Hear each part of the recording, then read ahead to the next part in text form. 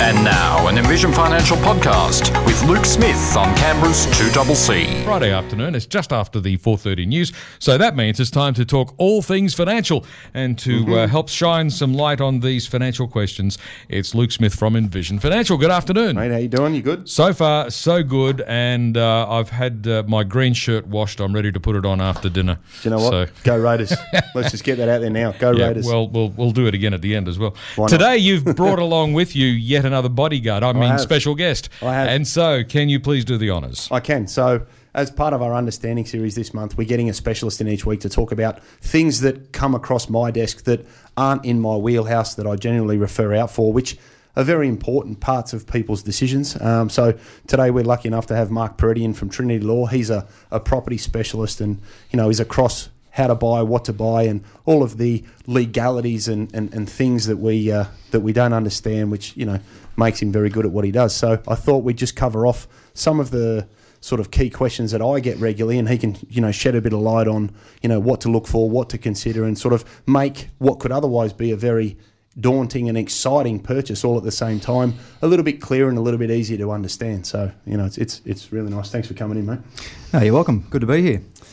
Well, I've got to say that when you're buying a property, whether it's a property to live in or a property as an investment property, either way, there's an overwhelming number of things to think about. Where do we begin? Yeah, well, I think it's quite daunting. So, I think we'll throw it over to Mark and sort of say, can you give us an idea of, I guess, the things people should consider so that they can go into something, like a big property purchase with their eyes open? Well, a house is usually someone's major investment asset. And just to clarify as well, I don't advise people what to buy, but I can help them with how to buy. Luke's obviously in the business of wealth creation, and what we can do as part of our advice is help to protect that wealth. The first question when you're looking at a house is, well, who's going to buy it? Now, that can be a pretty simple question, but you need to take into consideration other aspects of your life. So while it is a single transaction, it does invade every aspect of your life. And I'll give you an example. If, for example, your career or your job is something that's inherently risky, it does carry with it some risk and some risk of being sued, then it's probably advisable not to own the house in your own name. You might look at putting it into a spouse's name instead, so that if you do get sued, your biggest asset is protected. And that's obviously sometimes something that's overlooked when you're looking at buying a house. Everyone gets excited and caught up in it, but always come back to, well, this is a long-term asset and you want it to be protected into the future. Some other points just quickly. If you're buying it with a spouse, are you buying it as joint tenants or tenants in common? As joint tenants, if one of the purchasers dies, it automatically is transferred to the other. It doesn't form part of your estate.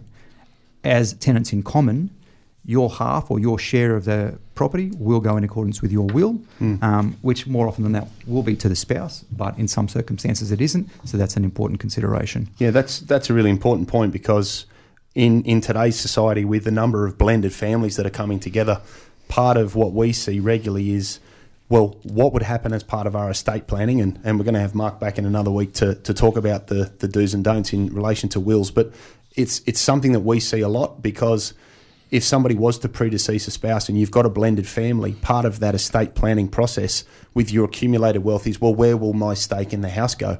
And I think that point there is really, really important, and people understand the difference, because we often ask that question. I get, I don't know.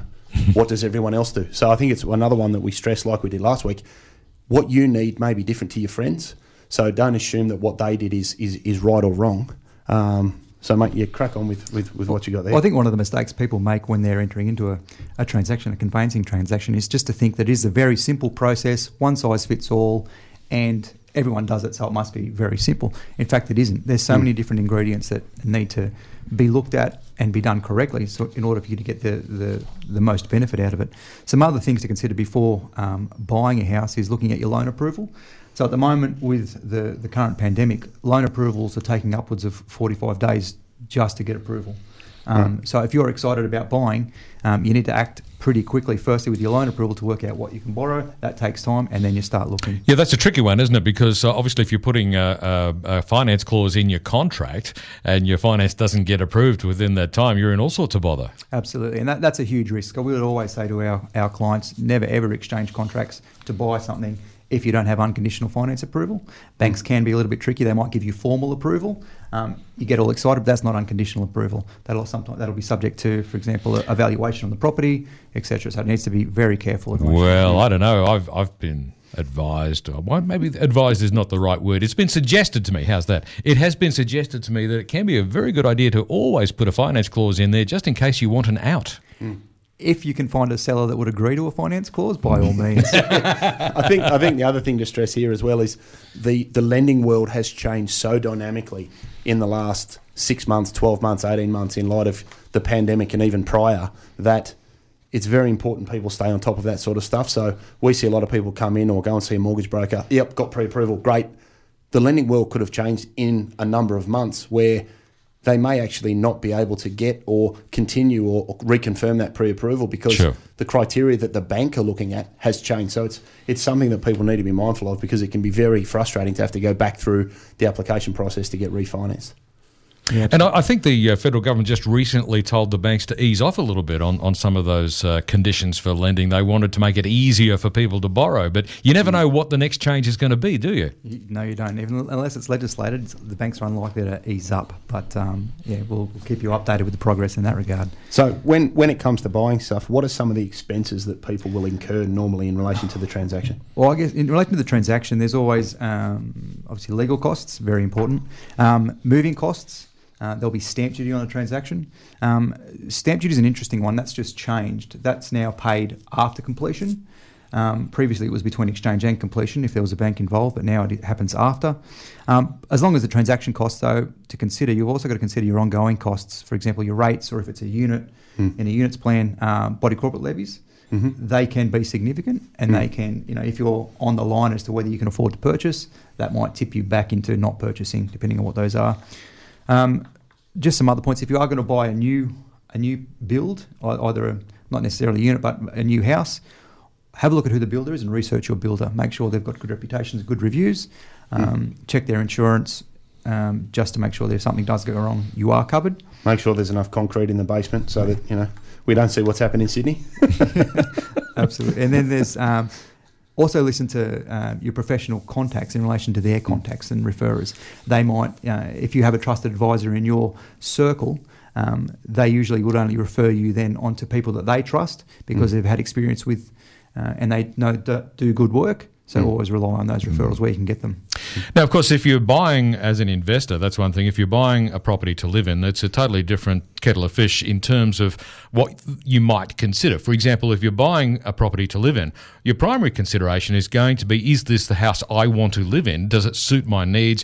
Do I feel comfortable here? If you're buying as an investor, you're not thinking about your own needs. You're thinking about the needs of your prospective tenant, aren't you? Yeah, that's right. And I think, as part of a broader wealth accumulation strategy, whether it's commercial property, residential property, whether it's inside a super fund or out, I think, like we say most weeks, you need to start with the end in mind.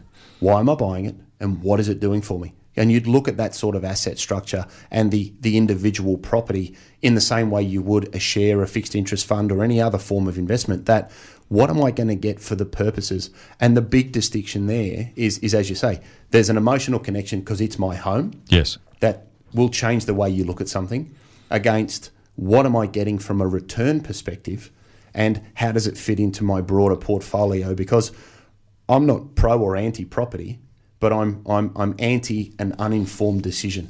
And if that sort of investment is appropriate for what you want with the resources that you have, then property is a great opportunity to be able to accumulate wealth in a fairly controlled environment with generally very good security. Obviously, when you do your research and get your structures correct. So it's something that people should go into and think, well, why am I doing this? And what's the end game? Because it could be a medium-term project, it could be a long-term project.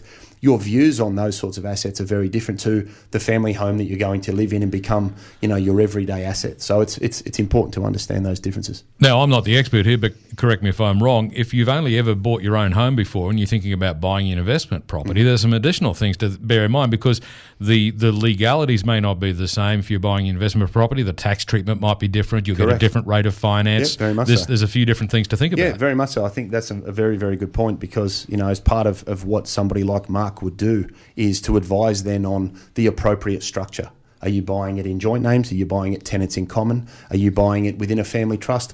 Could you be buying it within a self-managed super fund? We see a lot of that sort of acquisition for the self-employed people that want to own the premise that maybe their business works out of. So, the skill set that Mark has is really to then be able to give you the questions to make you think about these things so that you've got the right structure, you can manage your deductions, you know what your income's going to be, and you've got control over what happens at the end, because ultimately a commercial asset or a residential asset that is for investment purposes will either be for capital growth or for income to fund your lifestyle, and getting all of that done right at the start gives you that peace of mind to know that you've got it correct. Now, Mark, the first thing you said was making up your mind whose name is going to be on the deed, whether you're going to put it in your own name or maybe in some circumstances you might want to put it into the name of your spouse.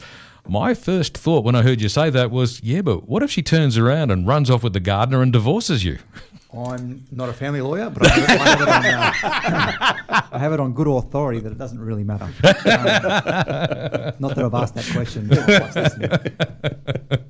Yes, I thought, marriages don't always end well. I thought that might be a point that should be covered. Yeah. No, as I said from all reports, that doesn't really matter. Yeah, and if I ever lose my house, I'm not brave enough to take it off my wife. She can have it.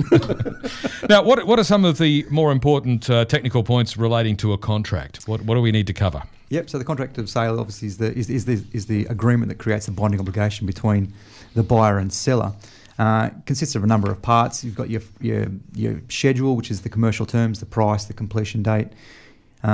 Relevant searches, so you'll have a title search, a Crown lease if it's a house, and a lease conveyancing inquiry. They are produced by the government, so it just shows a record of ownership, the Crown lease, how long is your Crown lease, given that they work out Crown lease system in the ACT. One of the major things that goes into the ACT contracts are building and pest reports and a compliance report. Well, even if you're not in the ACT, it's still a good idea to have one. Absolutely, even if you're not. And then while it's not legislated, they're included in the contract, we would always say, go out and get your own report done. Yeah. And then it's not a ticker box. It's not something you can just quickly review and hope that everything's okay. I've had a bit of an issue even when I bought my house a few years ago in relation to the building and compliance report, and that the report said that everything was okay. The compliance report said everything was approved. Turns out later that not everything was approved, and it's going to cost quite a few $1,000s to rectify what should have been caught by the person that did the inspection those years ago. So they are critical to have a look at. The other thing that it will include is a copy of whatever's on the building file at ACPLA. So have a look through the plans, make sure that it accords with what's there. We're not engineers and we're not builders, but everyone just needs to. Okay, so that would show, say, an extension or something that's been built in addition to the original plans, and that should all be recorded with them, so you know that whatever's been done post, it being originally built has all been signed off and approved. That's right. So if you know that an extension's been done to your property, but you don't get a copy of an approval for that extension in your building file, which should be part of the contract, then you know there's a problem and it's probably unapproved. Right. That should also show up in a compliance report that's provided by the person that does the inspection. I don't know what the rules are here, but I know I had a deal in Queensland where the home that I lived in for quite a while had a non-compliant pool fence. It was that way when we bought the place, and then when it came time to sell the place, thankfully nobody cared. But it was something that one of those little things you don't necessarily think about, but you need to make sure all those little boxes are checked, don't you? So that particular thing is very front of mind for me, because when we bought our place, it's got a pool, but it didn't have a pool fence. Now, as soon as you touch a fence or non-pool fence in the ACT, it must be approved. We're 3 years in trying to get this thing approved, and it's very complicated. We need to do it because you can't sell it without an approved pool fence. So we're in that process. Yeah. Just another one of those bureaucratic boxes you make sure you get it ticked, otherwise you're in all sorts of strife. And I think that's why, having Mark come in today and sort of raise these things for the listeners to be able to just remember that, as he said at the start, it's not a simple, it's not something that's just a tick, tick, tick, tick, tick, quick scan it off somewhere. I think we've, shown a number of examples today where looking at the detail and understanding what you're actually moving into can have some fairly significant consequences, or be them, rather expensive if you haven't ticked the right box at the start. I'm joined in the studio by Luke Smith from Envision Financial, talking all things financial. Today, in particular, we're talking about buying a property. So to help us out from Trinity Law, we also have Mark Peretti in the studio. Luke. Yeah, look, I think one of the things we touched on before the ad break was understanding why you're going to buy your property, whether it's an emotional decision as a family or if you're going to buy it as an investment opportunity. And I think off the back of what Mark said earlier about getting the structure right and getting your legals right and getting your paperwork in line and understanding what you've bought and how you've bought it, the one thing to keep in mind in the ACT, which most people are aware of, is that it is Crown land. It is a Crown lease. Is that the... Yeah. That's the terminology. Right. Crown lease. So, you can claim stamp duty where you're buying something for investment purposes.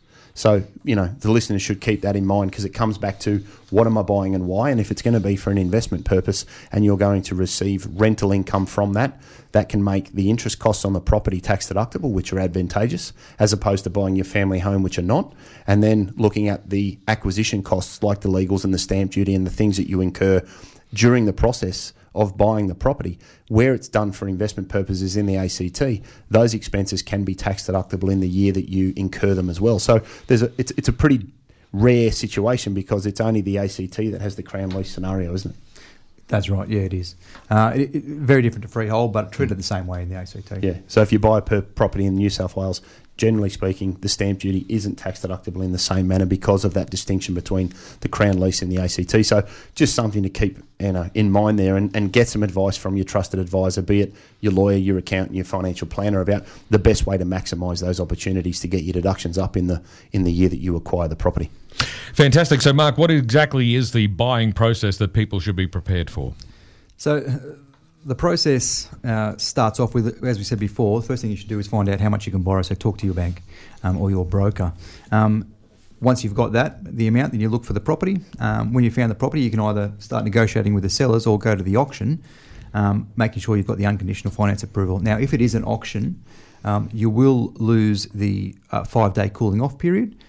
The 5-day cooling off period in the ACT is that if you exchange contracts, the buyer will get 5 days within which to pull out of the contract. And only forfeit, I think it's 0.25% of the purchase price, so a very minimal amount. However, with an auction, that is waived. Now, once you have exchanged contracts, you are obligated to purchase, and then you move to a settlement date, which is usually 30 days after exchange.